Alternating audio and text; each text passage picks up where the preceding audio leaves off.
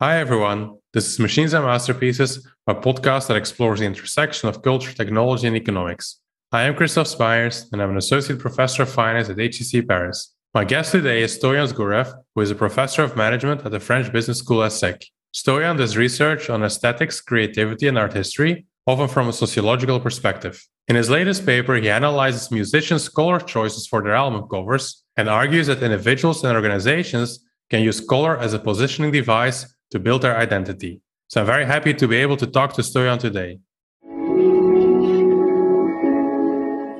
Hi, Stoyan. Hi, Christoph.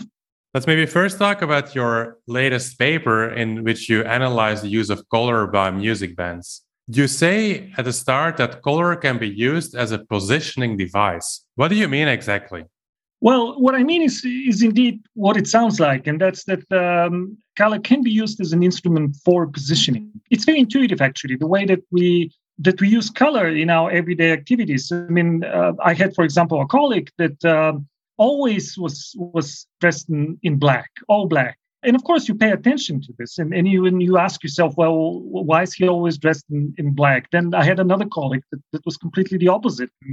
She was always dressed in very colorful, and that contrast between the two of them, it always struck me as intriguing. You know, why do people choose colors? And then when they're choosing colors, do they take into consideration the choices of other people, or is the choice of color more of a manifestation of personal preferences or your emotional state? And I think this was the foundation for my developing interest in aesthetics and particularly the role of color. And I need to say a little bit more about where this interest comes from.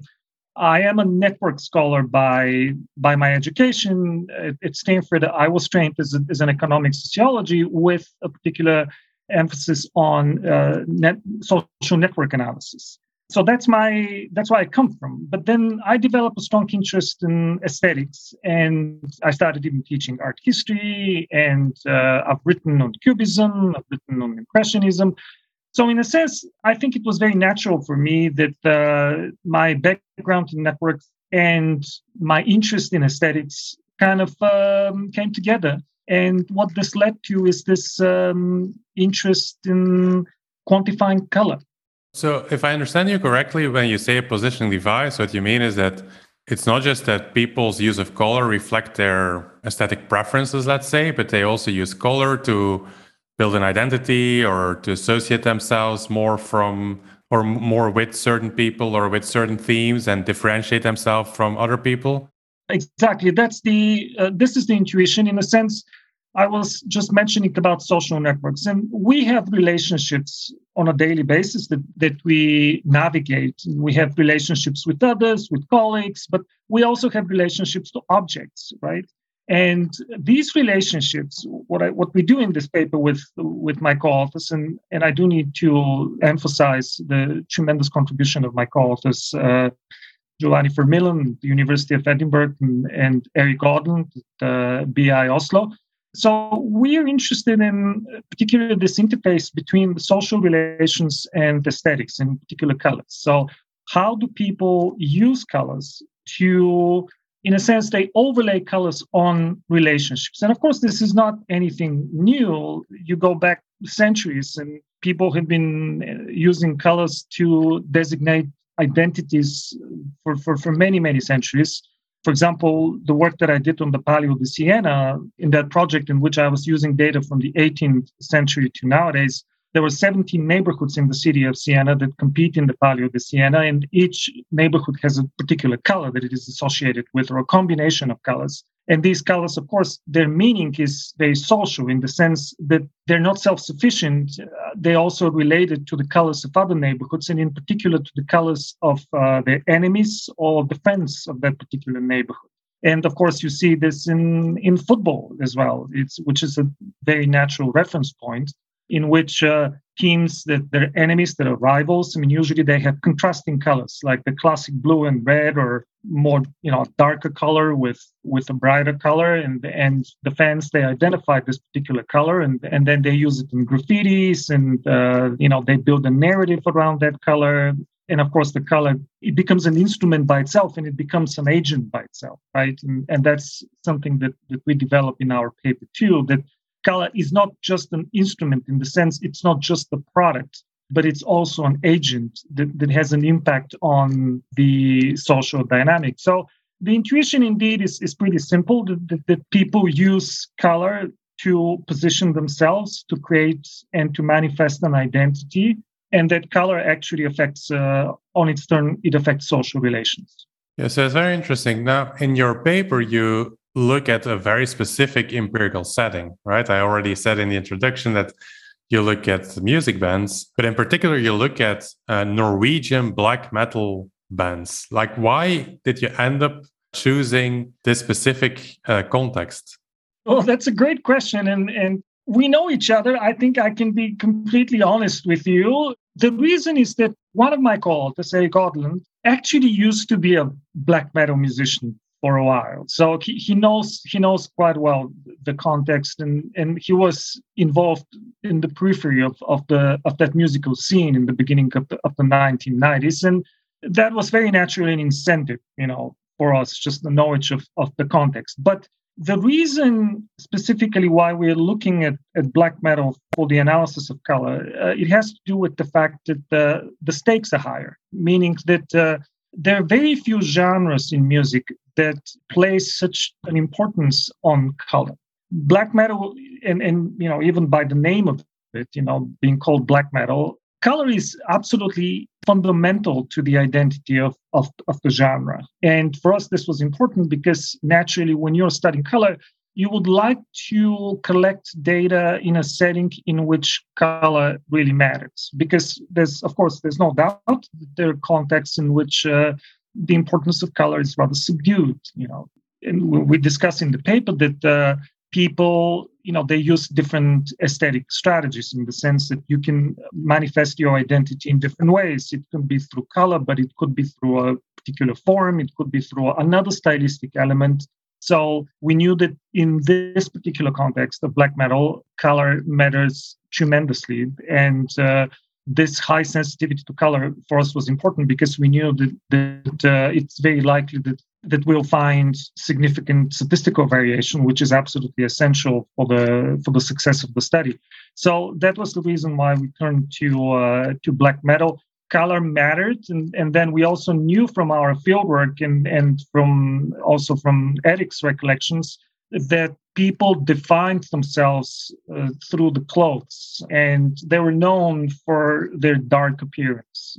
The musicians, indeed, they were almost exclusively clad in black, and there was a very visceral disdain for colors because colors were associated with the mainstream, and it were associated with, in particular, death metal, which at that point in the beginning of the 1990s was very popular, but it was also going commercial. So black metal positioned itself against death metal. Black metal emerged in Norway, and death metal was a Swedish genre that evolved in Sweden. So black metal positioned itself against death metal as an underground movement and strongly identified with the dark color against the colors of death metal.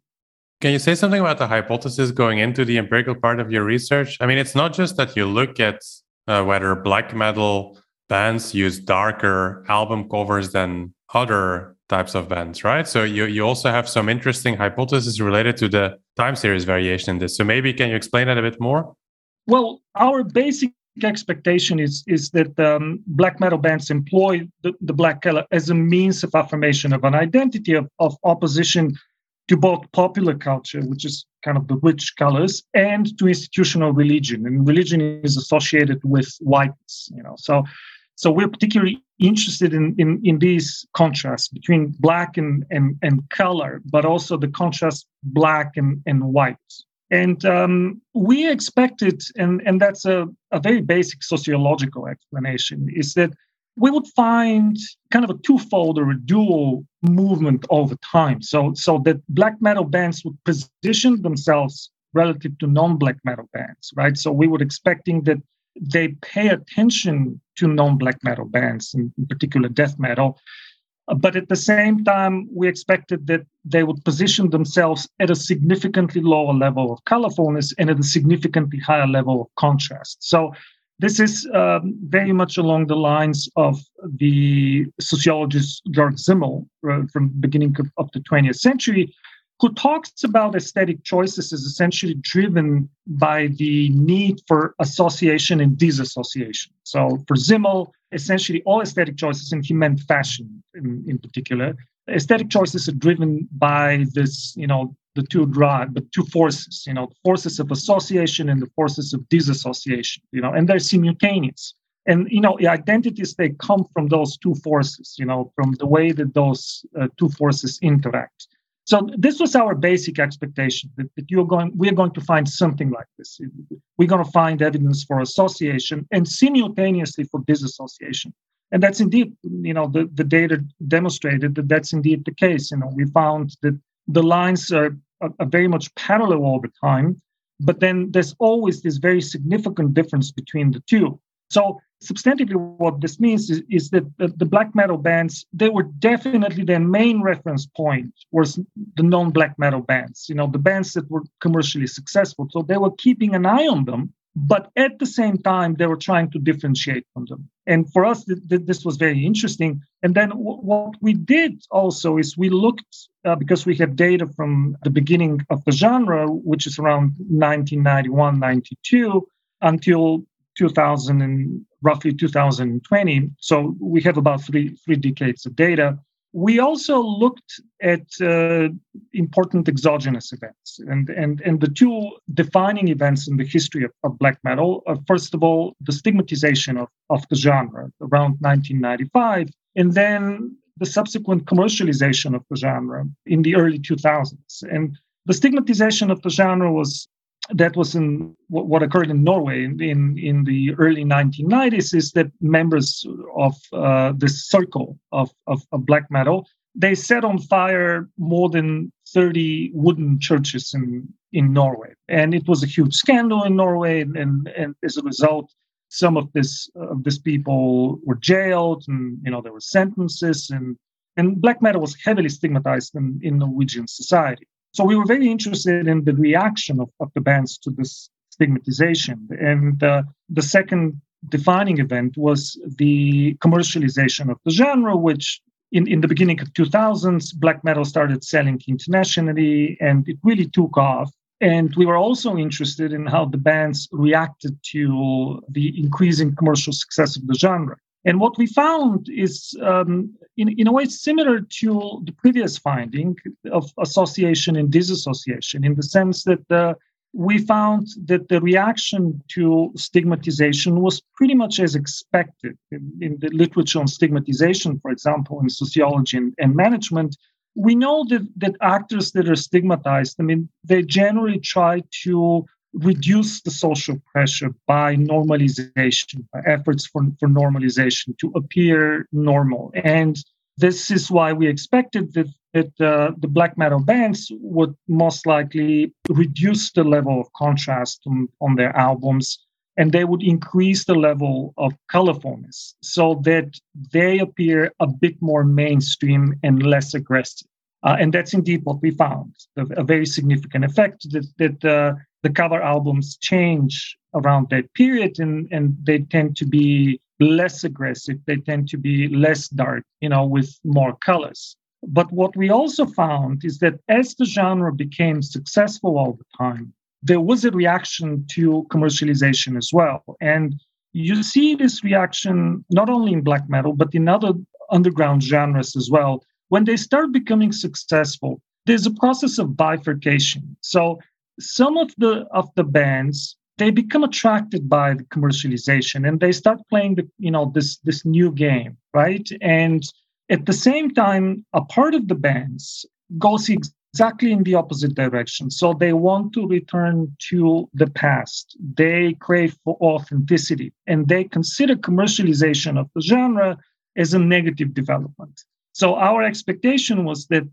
there would be a reaction against commercialization in black metal. And that's indeed what the data demonstrated, that with the commercialization of black metal, there's a very visible, very significant desire to go back to what was viewed as authentic black metal. And authentic black metal is darker lyrics, and when it comes to color, certainly fewer colors and more aggressive contrast, stronger contrast, more intense contrast. So that's what we found over time. So there's a lot of interesting things in what you say. So first of all, I heard you saying at the end, it's also reflected in the lyrics. You say darker lyrics as well. So I guess there's also this question of whether the colors that bands use in their album covers, whether that correlates with sort of, I don't know, the darkness of the lyrics or the darkness of the music. Is this something you've looked at? We did. I mean, it's very natural indeed. Bands try to be fairly consistent, even underground bands like in black metal. I mean, they try to be consistent in their aesthetic presence, so that there is alignment between the lyrics and the album covers and then their clothes, for example. And of course, there's considerable evidence for this. Sociologists are becoming more and more interested in this, and there are a number of very interesting papers over the last 3 or 4 years that are looking at relationships between stylistic elements. For example, the work of and this is somebody who I recommended that you invite to your program, that's Frédéric Godard at INSEAD. And he's done fantastic work on fashion, in which he looks at, he creates a network of stylistic elements and the relationships between elements, and demonstrates that, that these relationships are very important and they have salient consequences for the identities of cultural producers.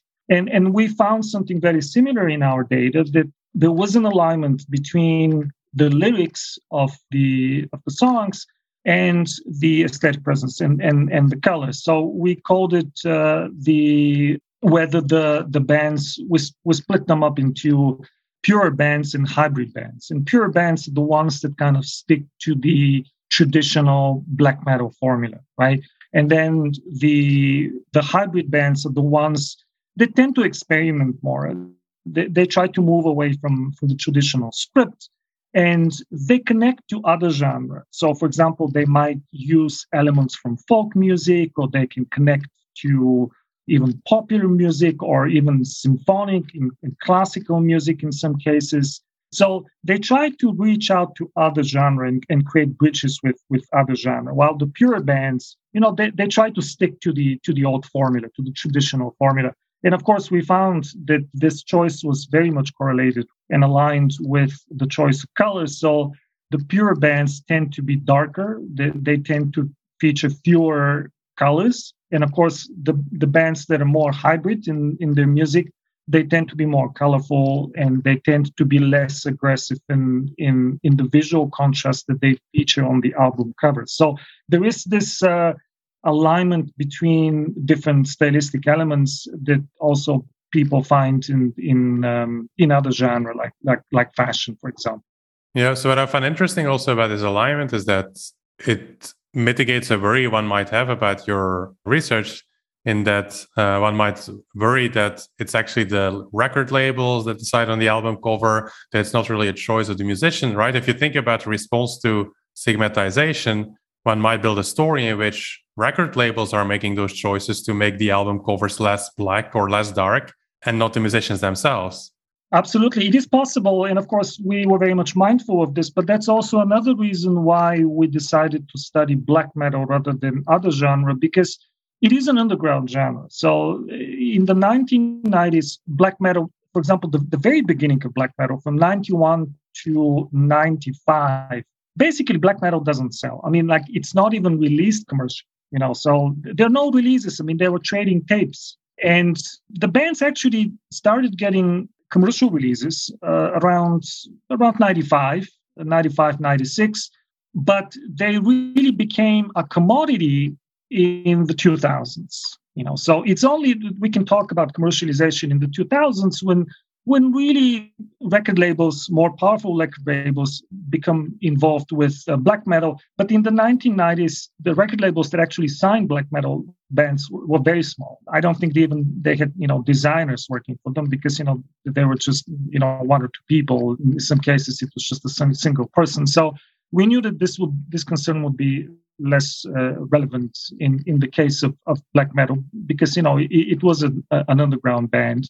And of course, we're doing a few other checks, to make sure that indeed we can rule out this potential concern. Even though, of course, at one point, as the genre becomes more commercially successful, it is very natural that, of course, it is possible that the record label might be becoming more influential in these decisions.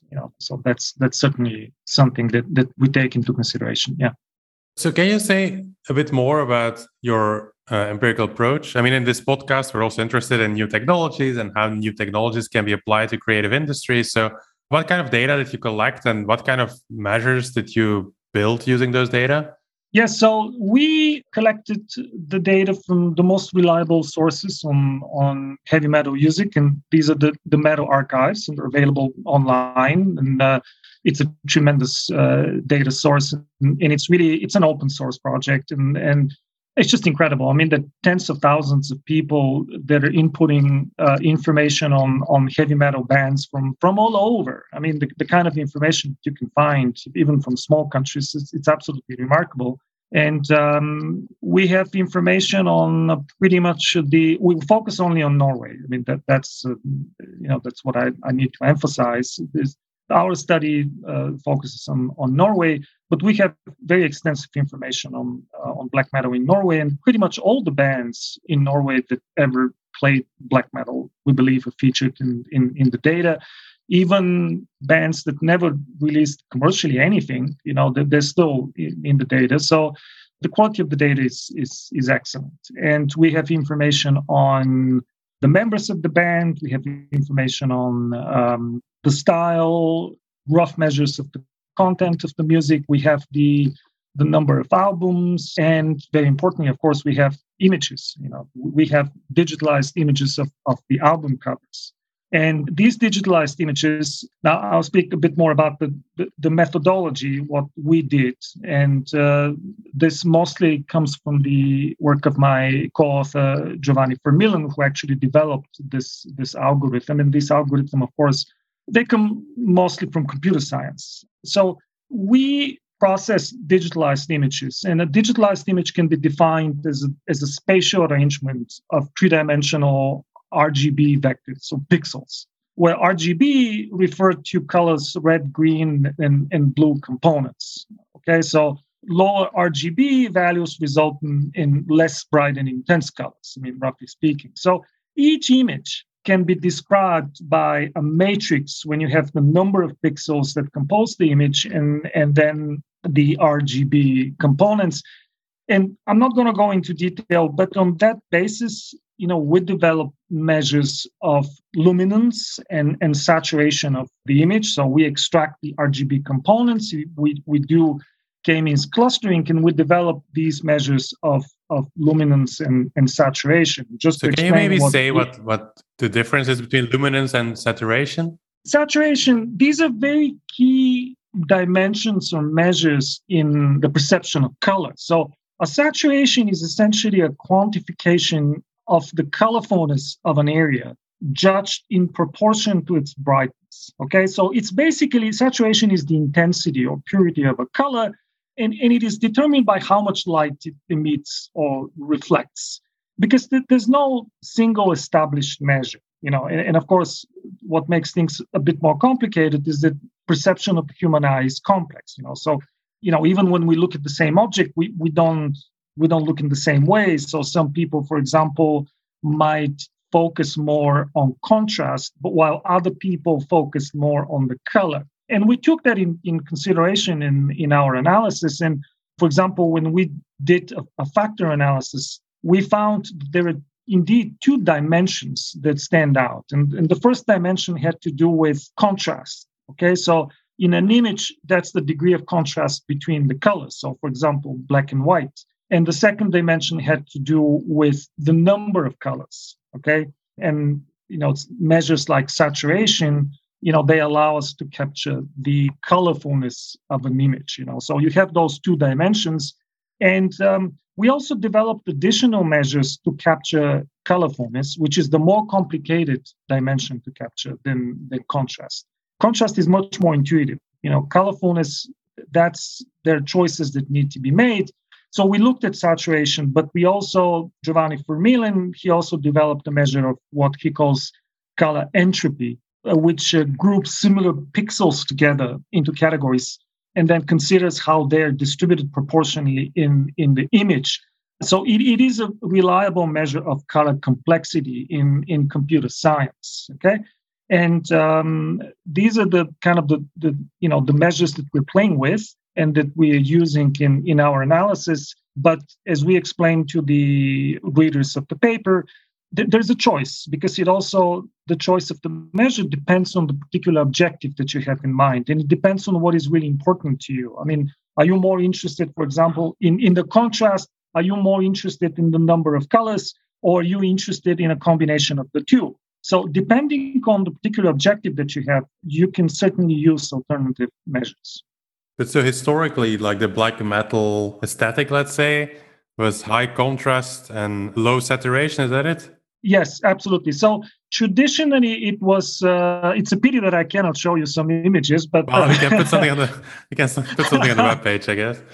But I'm sure that your listeners can just Google them. You put black metal, authentic black metal, and it's very easy to find black metal images, and you'll see that in particular in the 1990s, traditional Norwegian black metal, it is rather dark, and what you can see also is that high degree of contrast. You very often you see on album covers black and white.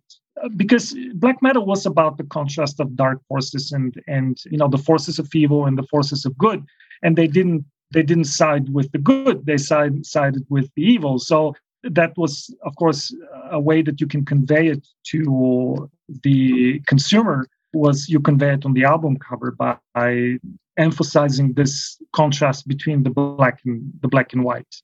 Yeah. So stepping back from black metal for a bit, I mean, I guess you're using the black metal music scene just as an empirical setting. It's not that this is necessarily the main topic of your interest, right? You're interested in the use of color as a positioning device. So can you think of other creative industries where your approach or methods could be used, or maybe stepping outside of the creative industries, going beyond creative industries? Can you think of settings or types of studies where your approach and methods could be relevant? I mean, I'm very excited about the opportunities that are provided by these methods, and I'm specifically thinking that there are sources of data that up to this point we haven't really considered, like product catalogs. It's very unusual for people to look at product catalogs all the time. But if you take, for example, a product catalog, over 3 decades, for example, and if you look at design or furniture or something, and you look at the change of color, or of course, very natural setting fashion, how do colors change in fashion? So that's something that these methods enable you to measure in a very reliable manner.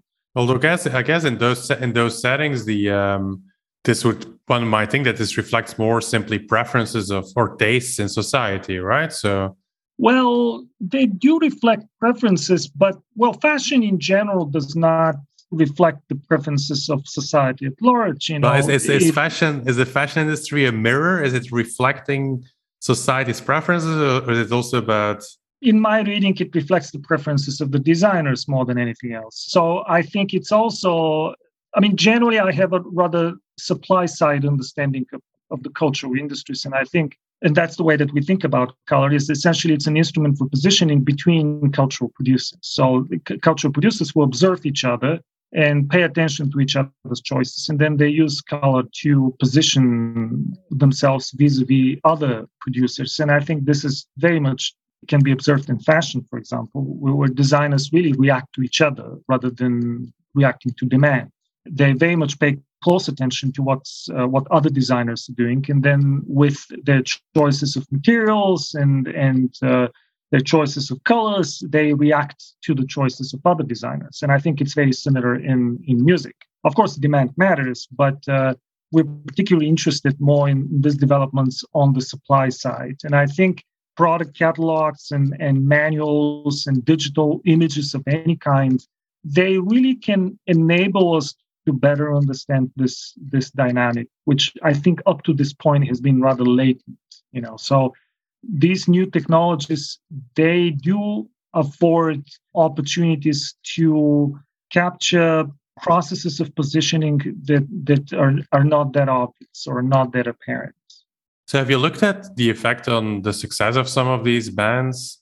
Or sort of these choices that these bands were making? I guess what you're saying is they were building their identity, they're trying to position themselves, but is it in any way possible to then see whether sort of this positioning paid off in a way, or is that just impossible to check because it's really hard to claim any causality here? The big problem with analyzing success in the music industry is the absence of sales data. It's almost impossible to get reliable sales data. And one of the reasons for this is that, black metal was an underground genre for very long, and the records, they don't even exist, in the 1990s as to how much, they were selling.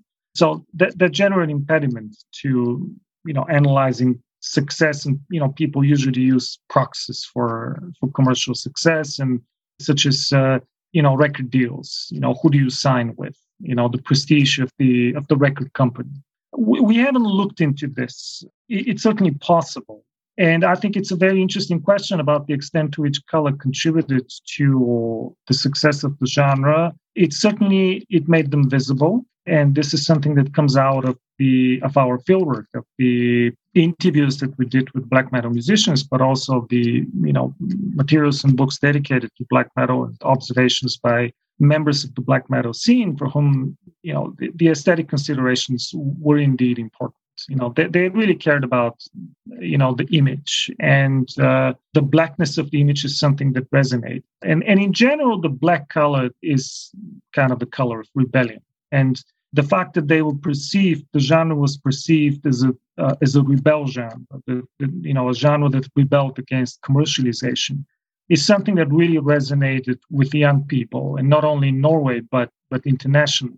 So it certainly contributed, but how much it contributed, that's very difficult for us to say indeed. Yeah, I guess also the most commercially successful albums that in metal were not made by some of the bands you're looking at, right? So I would wonder how this community would look at the success of Metallica's Black Album, which I guess this community you're looking at would consider a purely commercial venture. Absolutely. There's certainly issues of authenticity that are very prominent in this context, right? And we know of quite a few bands that essentially even sabotage themselves. Like, I remember in particular one of the legendary black metal bands that it sounds like a joke, but they mentioned Darkthrone. They mentioned that we're selling too many records. Like at one point, their record became very successful, and they were afraid that they were selling too much. And of course, that's not something that you hear very often in the commercial sector of music. But they were very much concerned about it because it creates the impression that they're sellouts, and they were much more concerned about the authenticity of the band. Well, I guess there's other examples in other genres, right? I mean, I think Radiohead is known to try to, after the success of OK Computer, Radiohead tried to sabotage themselves, and they're like, oh, we're going to make this super complicated record. And they made Kid A, and then it turned out to be another commercial bestseller. But so I guess they also have this love-hate relationship with fame and success. Maybe last question, maybe. So what are you working on? What's going to be your next paper? I mean, are you going to take this quantitative approach to art and aesthetics further? Yeah, I would like to. It feels very much like it's cutting edge and exciting. This is something that these developments, of course, they originated in computer science. And I think, we're at the stage now at which they're diffusing to the social sciences. And still the challenge for us in the social sciences is how to use them to our advantage, right? And how to make them speak to really theoretical issues, to substantive issues, to issues of substantive importance. And that, that's the challenge, to integrate these methods and to allow them to enrich our theories. And we've been thinking about potentially following up with maybe a book, and we've defined this particular subdomain as relational aesthetics. And we have some ideas indeed, of what the next steps could be. And I'm in particular thinking about applying these methods to large databases of paintings and digital images of paintings, and trying to understand fluctuations of color over time in the history of art.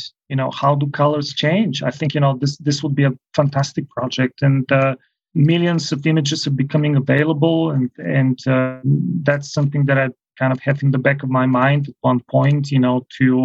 To use these large databases and to do a color analysis of this kind. So of course there are challenges, methodological of all kind, but I certainly think this is the future. And we can also think of possibilities to combine, as we were discussing, to combine analysis of content with analysis of style, and, colors with form. And I mean, there are really possibilities for some really exciting pursuits along these lines.